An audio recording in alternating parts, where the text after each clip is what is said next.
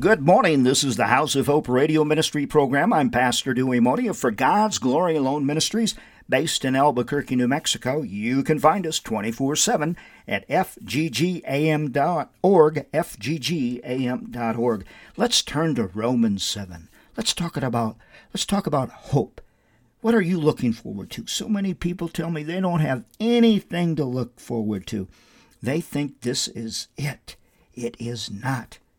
When we have a relationship with our Lord Jesus Christ, we have heaven to look forward to. In Romans 7, Paul reveals a problem that he struggles with, and it's the same problem that you and I struggle with from time to time. What I want to do and what I know I should do, I don't do. But what I shouldn't do is what I do. What a wretched man I am, writes Paul. He later writes, "Who will rescue me from this body of death? Thanks be to God through Jesus Christ our Lord."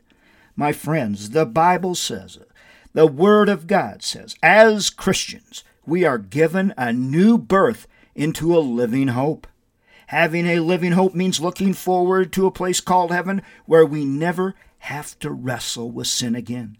A place where we never say the wrong things, do the wrong things, or think the wrong things again. I'm looking forward to that place where I will never mess up again. I never have to say I'm sorry again. I never have to pay the penalty for all my failures again. I know, my friends, it's very hard to imagine right now, but I'm going to be perfect in heaven, and so are you. And because all of heaven's inhabitants are perfect, we can look forward to the absence of evil and bad things. The Bible tells us that holy God cannot even look upon sin.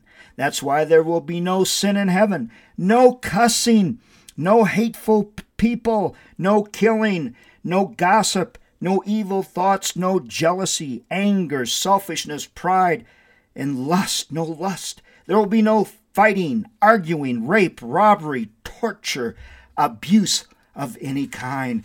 That is heaven. That is why I preach, so people will come to know Jesus Christ, so they will have our Lord Jesus Christ in their heart, mind, and soul, and so they will have eternal life. Heaven is God's special reward that has been prepared for all those who have trusted Him with their life. My friend, do you trust God? Do you trust God? Heaven is going to be magnificent, glorious, perfect in every way. If you're saved, you can look forward to the best worship service you've ever been to. From Genesis to Revelation, we are given many examples of God's people worshiping Him in many different ways. Sometimes it happens one-on-one in the calm quietness of the night. Sometimes it happens with large groups of people in a setting of celebration and victory. Sometimes it involves only human voices. Other times it includes all kinds of instruments. Today I have some homework for you. Look at John's description of heavenly worship. Vicki and all my friends there, Mike, Jim, on and on, do you have your pen ready? Read Revelations 5:11 through 14. That's Revelations 5:11 through 14.